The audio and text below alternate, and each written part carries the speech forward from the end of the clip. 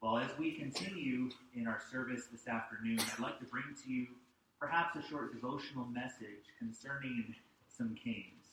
And for those who know, on some certain Sunday afternoons, I've had the privilege of preaching to you and start a new series talking about what I've titled as a series, The Biographies of the Divided Kings. But, as has been usual, I'm going to take a little bit of a detour. I'm turning that one off. All right. Praise the Lord. I got the right one going. So Matthew chapter 2 is where I'm going to spend the rest of our time for this service today. We're still going to be looking at some kings, and I'm going to explain some of the characters in this story. And this is, of course, I try to remind myself, this is more than a story. I had a boss that I worked for before, when speaking to him about spiritual things, he would bring up the fact that the Bible is just a bunch of stories. I hesitate to use the word story, except if you want to tag out along with that the fact that it's a true story. This is history right here that we hold in our hands. So I want to make that clear also as we look at this passage today. These were real people that really lived, and we can learn something from the examples that have been left behind for us in Scripture. So you're there in Matthew chapter 2. Today we're going to look at 3 different kinds of Christmas kings. Let's start reading in verse number 1. Now when Jesus was born in Bethlehem of Judea in the days of Herod the king, behold, there came wise men from the east to Jerusalem, saying, Where is he that is born King of the Jews? For we have seen his star in the east, and are come to worship him. When Herod the king had heard these things, he was troubled, and all Jerusalem with him.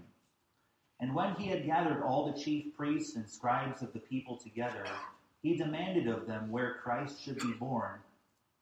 And they said unto him, In Bethlehem of Judea, for thus it is written by the prophets, And thou, Bethlehem, in the land of Judah, art not the least among the princes of Judah. For out of thee shall come a governor that shall rule my people Israel. Then Herod, when he had privily called the wise men, inquired of them diligently what time the star appeared. And he sent them to Bethlehem and said, Go and search diligently for the young child, and when ye have found him, bring me word again, that I may come and worship him also. When they had heard the king, they departed. And lo, the star which they saw in the east went before them, till it came and stood over where the young child was. When they saw the star, they rejoiced with exceeding great joy. And when they were come into the house, they saw the young child with Mary his mother, and fell down and worshipped him. And when they had opened their treasures, they presented unto him gifts, gold, and frankincense, and myrrh. And being warned of God in a dream that they should not return to Herod, they departed into their own country another way. Lord, I pray for this message that in the short time that we have this afternoon, you would help us to see through your word these different people that you have given time on the earth to be able to give us examples that we can learn from. And for anyone here today, under the sound of my voice, who maybe does not know of the ultimate King of Kings, I pray that that person would come to know you as not only King and Lord, but also as their Savior. And it's in Jesus' name, that King, that we pray. Amen. So let's quickly look at these 3 different types of kings that we have. This won't be so much a verse-by-verse study as much as it will be kind of a character study as we pull some things out of Matthew chapter 2. The first kind of king I'd like to look at today is the genuine worshiper. The genuine worshiper. So let's consider who these genuine worshipers, and really there's more than just 3. You know, we talk about songs we sing this time of year. We 3 kings of Orient are, and when they sing that song, they're referring to these wise men. Now, whether they actually were kings and whether there actually were 3 of them, I believe that can be scrutinized, and I believe personally that they weren't actually kings per se, but they were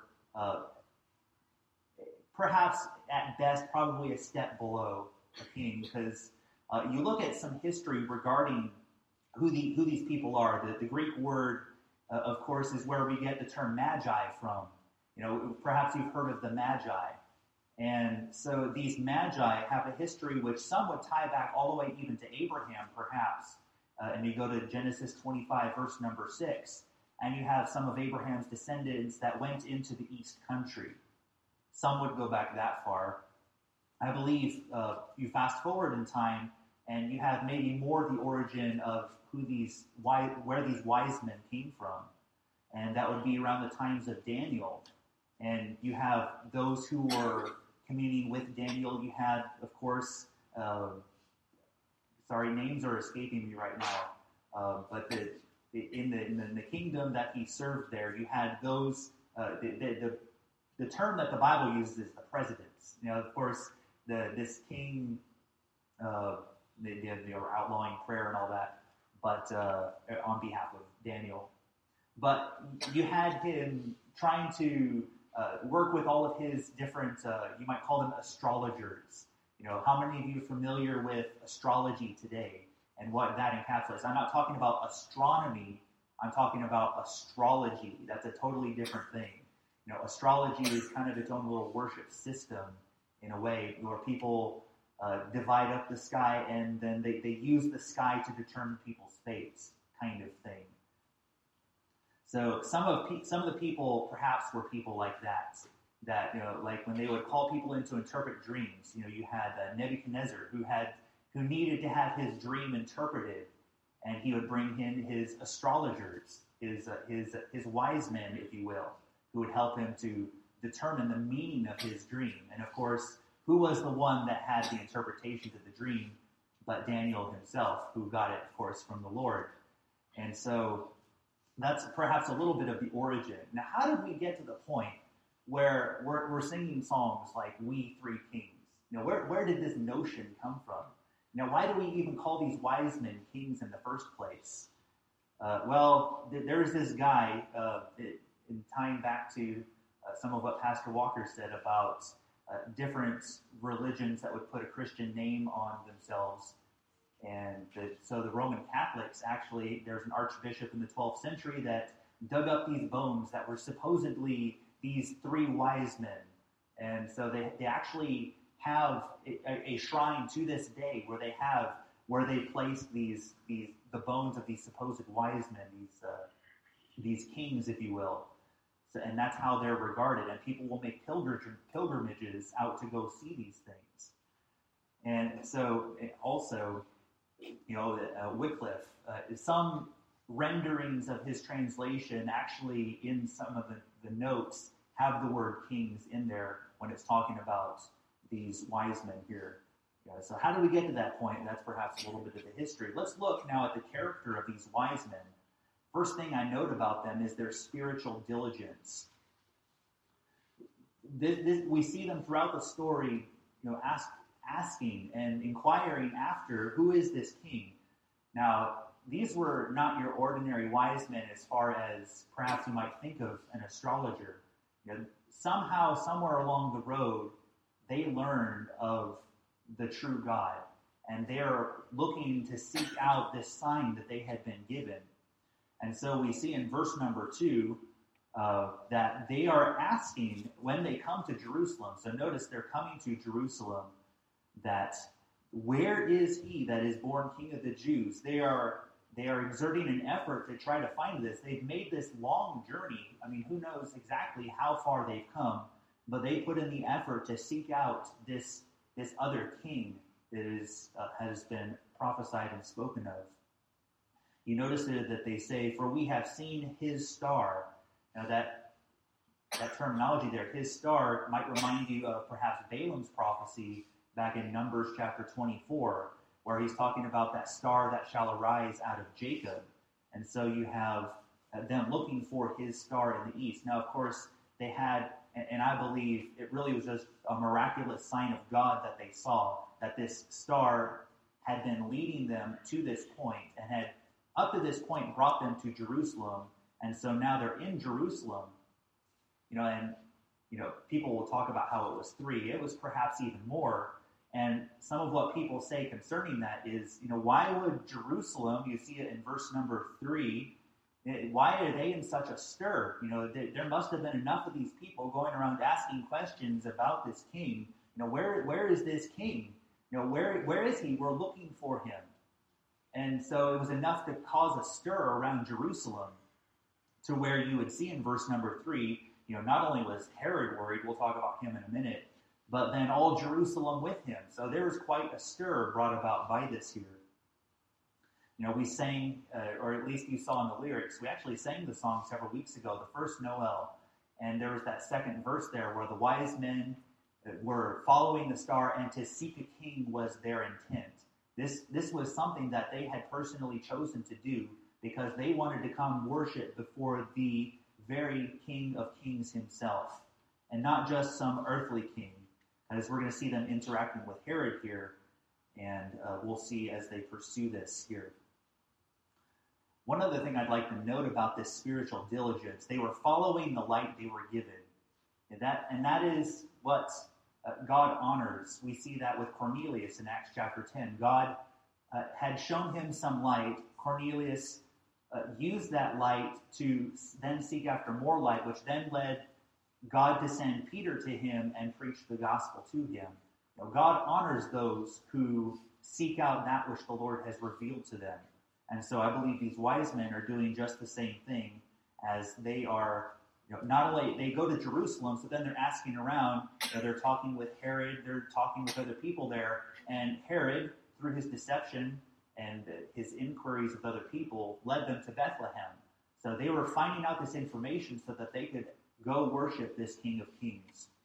Second thing I'd like to note about them is their joyful reverence. So now they've been given this information, and you see their reaction to this in verse number 9. That the star that they had been following came and stood over where the young child was, and when they saw the star, they rejoiced with exceeding great joy. This isn't just, man, I'm glad to be off the road. We travel this time of year, right? Usually a lot of people do, to go visit family and whatnot. Aren't you just glad to get there sometimes? You deal with, Pastor Walker was talking about traffic and dealing with traffic.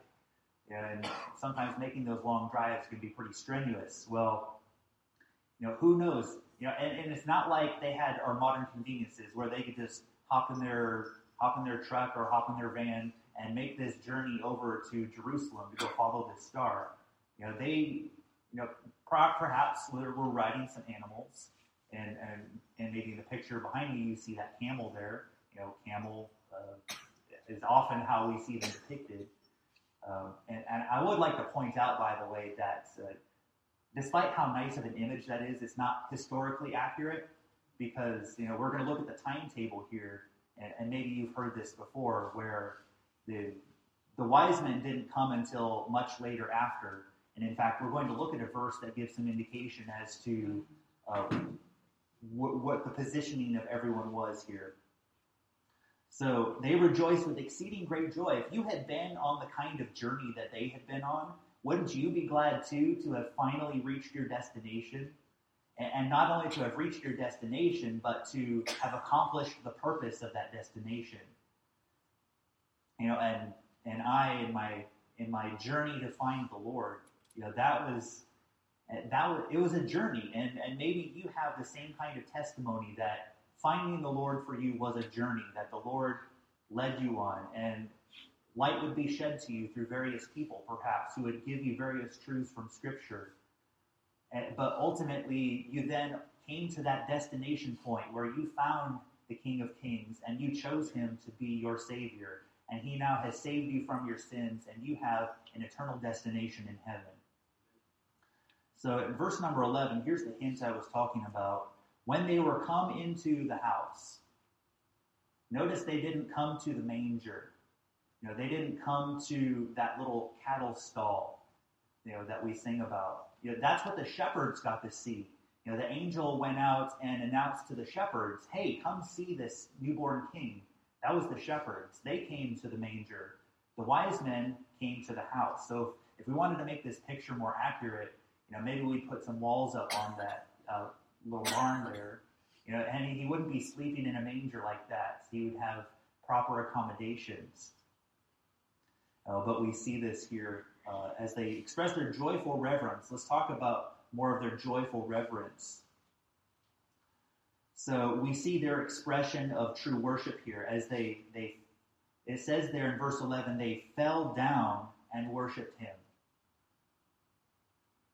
The word worship itself, and Pastor Walker mentioned this in the morning message when talking about God's glory. And in that message there, talking about the reverence and the respect. Well, the word worship here, ascribing worth, that is worship. Worth-ship. That's where we get the word worship from. You are assigning weight to that. You are esteeming him very highly. So that is the word worship here. And it says that they fell down. So I would demonstrate it for you, but for one, I'm afraid I'd break something, and two, I'm afraid I wouldn't be able to get up after it. So I probably won't demonstrate it for you. But this was a very intimate time for them. They fell down, and to worship, part of the meaning of the word too is basically lay yourself flat on the floor. That's kind of the idea of the level of respect that they had for him and this worship that they expressed. They also express it through their gifts. And I believe this is where some people get the idea that there were three kings because they offered three different gifts here.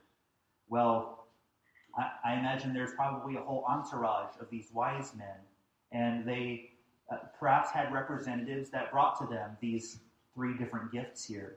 And maybe you've heard this before about the meaning of these gifts. You have the gold, which represents that which a king might have. And Jesus, of course, is worthy. He is the King of Kings.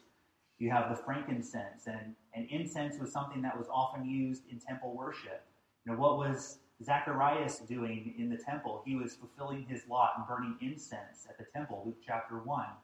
So that was what he was doing, burning incense. So the office of a priest, and of course, Jesus is our high priest.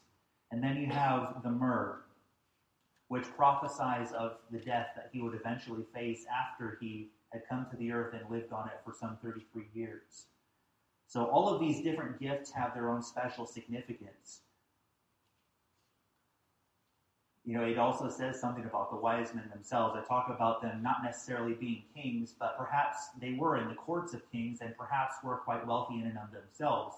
I mean, how many ordinary people are you going to walk up to that are just able to flash gold before you? Probably not very often. This time of year, you might spend a pretty penny to make your spouse proud, or perhaps a parent or something like that. You might spend some good money on a good gift. But I'll talk more about some of the significance of the gifts in a practical way later. But this, like we do when we give to a ministry that we believe in, we are giving to God and the purpose that He is trying to accomplish in the world. We are putting our worth on the work that God is doing when we give towards the Lord in that way. And so that's how we can relate it to ourselves. So the third thing I'd like to note about them is their patient obedience.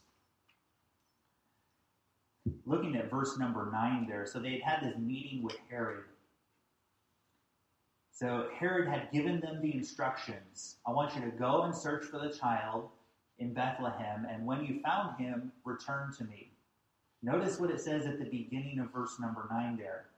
It says, when they had heard the king. Now, I don't know maybe if there was an implication perhaps that they were going to do what the king said. We don't notice it here in the text. But perhaps it's something that can be assumed that they maybe just kind of quietly nodded and went their way. And maybe they were already having some uneasy feelings. In fact, I'll allude to that a little bit in verse 12. But it says there that they heard the king. It doesn't specifically say in the text that they agreed to what he said. So as we look through the rest of this text, for what it's worth, we can keep that in mind. So, verse number 12 here, they received some direction from God. It says they're being warned of God in a dream that they should not return to Herod. So, obviously, God knew something was up because God knew Herod's heart. And we're going to look at Herod very briefly here in a moment. They were warned of God in a dream that they should not to return to Herod. And maybe they're thinking their suspicions were true at this point. This idea of their being warned of God it's a passive sense. And part of the meaning of the word itself is that they were receiving a response to a question that they had asked. That's kind of the background of the Greek word that's used there. They were receiving a response to a question. So that leads me to believe that they were asking God for direction. What do we do now? Maybe they had some uneasy feelings about Herod, and they weren't really sure they wanted to betray the location of the Messiah. And so they didn't have the heart to put it in Herod's hands what happened. Now we're going to see what Herod does. But I believe they are receiving that direction because they had asked for that direction from God. So we see what I say there's their patient obedience. Sometimes we get tired of waiting for that answer from God and whatever difficulty we might be going through. But we just need to be patient and keep asking and seeking and knocking, just as we've heard already on Sunday morning. So they're patient obedience. So we've looked at these people who I believe are genuine worshipers. Second of all, let's look at a deceptive pretender. A deceptive pretender. Let's look at this man, Herod. This man called King Herod, the second of our kings, if you will. Now, historical documents will point out that Herod was kind of a loose cannon in a way. He had a reputation for being very crafty and very cruel, even if you just look at historical documents. And so that was something that was known of him. Even we see it here in Matthew chapter 2. We see examples of that. Now, the fact that he's even called a king is a title that was given to him. He didn't necessarily earn that title. He's kind of a local monarch, if you will.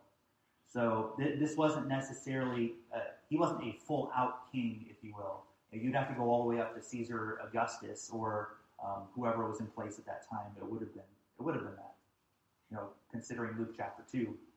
So King Herod, let's look at this King Herod and why I call him the deceptive pretender. One fact I'd like to note about him is that he is easily disturbed. Do you know people that are easily disturbed? It doesn't take much to rock their boats. And, the moment you say something out of line, who knows what else is going to happen? It reminds me of the proverb of, stay far away from an angry woman, something like that.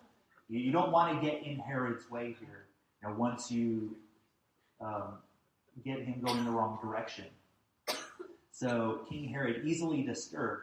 We see here, verse number 3, that when Herod the king had heard these things, these wise men had come to tell him about this star they had seen, and they were seeking this king. Herod might have been thinking to himself, well, wait a minute, I'm the king. Why are they looking for a king here in my domain, in my territory? This was a threat to him, and he wasn't going to let that just sit idly by without doing something about it. And so he recognizes that, and so he goes to his entourage here. It says in verse 4, when he had gathered all the chief priests and the scribes of the people together, he demanded of them where Christ should be born. And I kind of like the flavor that the King James puts on the word there. This isn't just, let's have a business meeting, let's ask some questions. Although I've heard of some church business meetings that get pretty animated sometimes. But it says he demanded of them where Christ should be born. Who is this king that they're talking about? Who's going to come steal my throne? And he wasn't going to let it happen. One thing I'd like to note about these chief priests and these scribes, and I think Pastor Walker alluded to it earlier, of all the people that should have known that Messiah was coming, wouldn't you think that they would know? And they know, they can quote the verses. In fact, they quote here Micah chapter 5, verse 2. They're quoting that prophecy. They know of Messiah. But do we see them going to seek out the king? That's kind of another little side message. I threw another character in there for you. But these chief priests and scribes are offering him this information. So then he takes this information. This isn't so much for the reason that he gives later. He is trying to stamp out this threat now. And he's conniving and he's going through his motions to try to make sure that this king never gets to power. So that's why this is all in a certain order here. He's going to these people first. Now, I believe there's an element of pride in here too. How dare this person come and say he's going to be a king? I'm supposed to be the king here. So we see him as we move on here. Not only is he easily disturbed, but he's cunningly determined. And I've already kind of noted his craftiness. So he is, as I said, gathering this intelligence. This isn't for the purpose of pure things. He is trying to eliminate a threat here. So you can take this for what it's worth also. I notice in verse number 4 it says that he demanded of them. So when he's trying to get his answers from those close to him, he's I can imagine in it maybe a slightly more public setting demanding of them these things. Whereas we see in verse number 7, you see Herod, when he had privily called the wise men. This is a secret meeting now that's taking place. Hey guys, I've heard about this king that's coming. You want to tell me a little bit about him? This isn't him trying to gather information. This is him trying to butter up the wise men so that they'll divulge all of their information. And the wise men are willing to agree up to a point here. So they offer him what information. It says he diligently inquired what time the star appeared. So when did you see this? How long was the star up? He's trying to gather all this information about this star that they had seen. And then, of course, in verse number 8, he gives the excuse, when you have found him, bring me word again, that I may come and worship him also. Now, I think those who have read Matthew chapter 2 know the rest of the story, and we know that he indeed does not have the purpose of doing that. This is all under a false pretense. He is pretending to be pious. And if we're not careful, that's a trap that we can fall into as well.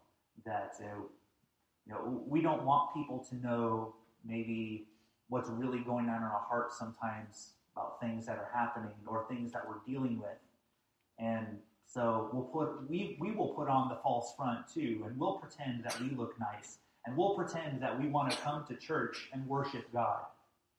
Whereas really deep down in our hearts, it's not really set in our hearts to do so. God help us as we deal with that. So in all of these examples, some of these are good things to follow. Some of these are things to watch out for and avoid. So we see that he's cunningly determined. Lastly, we see that he is wickedly desperate.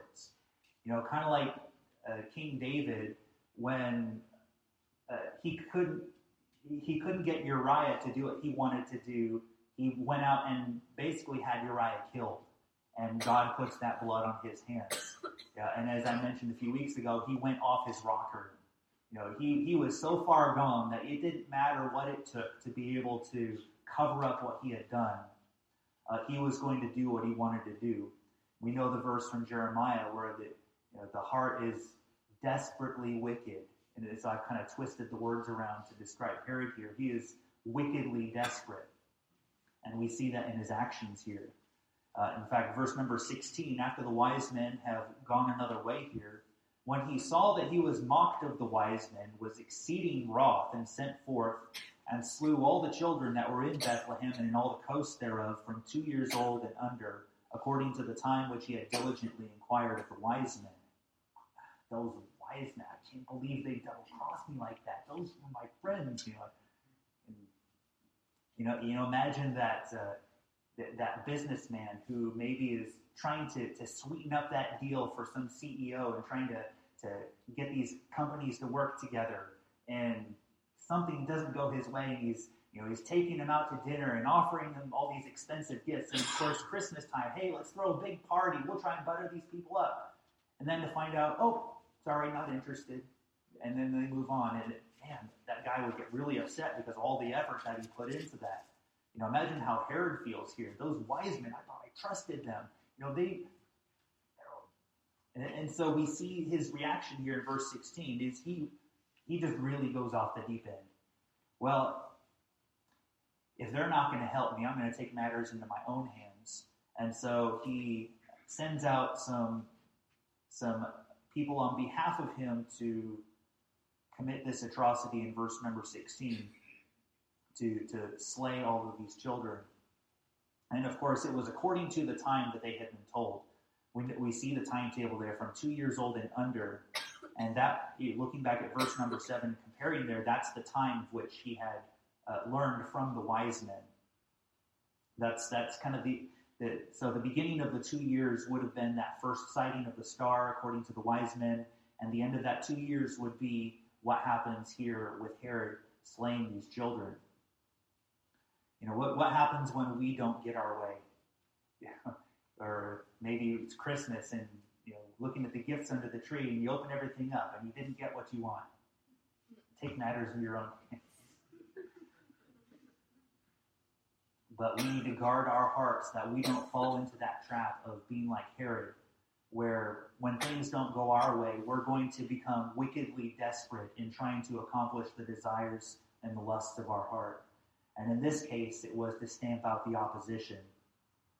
Pastor Walker already mentioned earlier Psalm 76, verse number 10, that even the wrath of man praises God, and the remainder of it, God will restrain.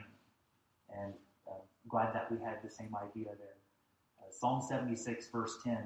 I'm thinking also of Psalm 2, and this is, of course, is a very prophetic psalm, as we see there.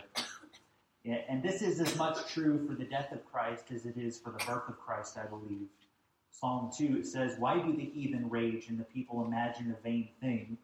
The kings of the earth set themselves, and the rulers take counsel together against the Lord and against his anointed, saying," and so then it goes on, "Let us break their bands asunder and cast away their cords from us." So we have King Herod here, who has despised the authority of the Lord here, in a sense, and is going after the anointed one.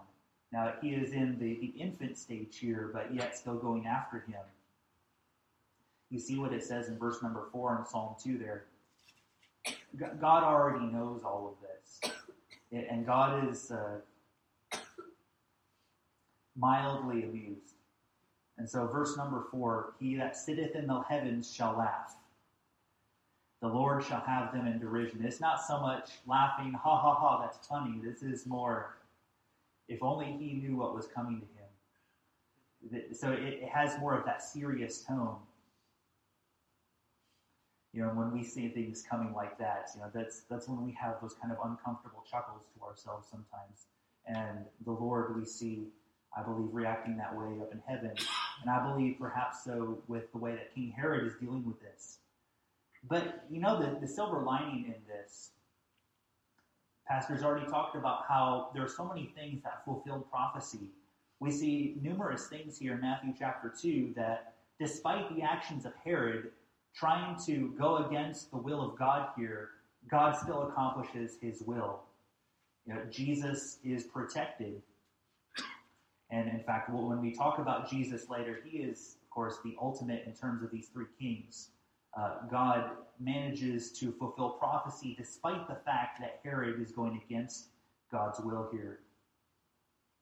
So thirdly, today I'd like to look at the humble ruler. Now, isn't that who we should want to be like as Jesus? We, as Philippians 1:6 would say, are being conformed to his image. We are, until the day of Christ comes, that's the work that God is doing on us as believers, those who know the Lord. And so we want to seek to be more like Christ. And the things I'm going to show you here, these are privileges, I believe, that are afforded to those who know the Lord. So firstly, I'd like to look at some kingly prophecies. And these are things that we see here in the text, and we see he is the King of Kings. How could we ever be like the Lord. Well, on the earth, we have our human frailties that we deal with, but Jesus Christ is continuing that work in us, and one day we shall be like him, for we shall see him as he is. We are going to be able to have many of these qualities that Christ himself demonstrates.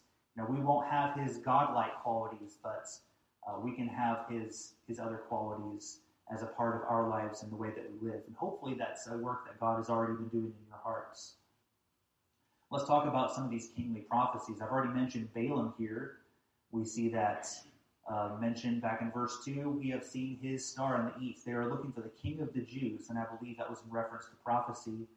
Pastor Walker even mentioned earlier Isaiah 60, verse number 3, talking about Gentiles who would come to seek that light. These wise men are Gentiles that are coming to seek that light. Now, it's interesting that it mentions in that verse that kings shall also do that. I believe they'd fall into the category of Gentiles more than they'd fall into the category of kings. But again, that's something that I've tried to explain earlier. So we have that. We have the other prophecy mentioned in verse 6 from Micah 5, verse number 2, talking about thou Bethlehem, the land of Judah, from which this Messiah would come. There are things that we've already looked at in my introduction to the kings. We looked at the Davidic covenant in 2 Samuel chapter 7. A couple verses I'd like to pull out of there. And 2 Samuel 7, verse number 12, and also verse number 25. As these are specific references to kind of 1 Kings chapter 7. I'm in the wrong book here. Am I? Goodness. Did I write there? Oh, Samuel. That's why I'm having trouble.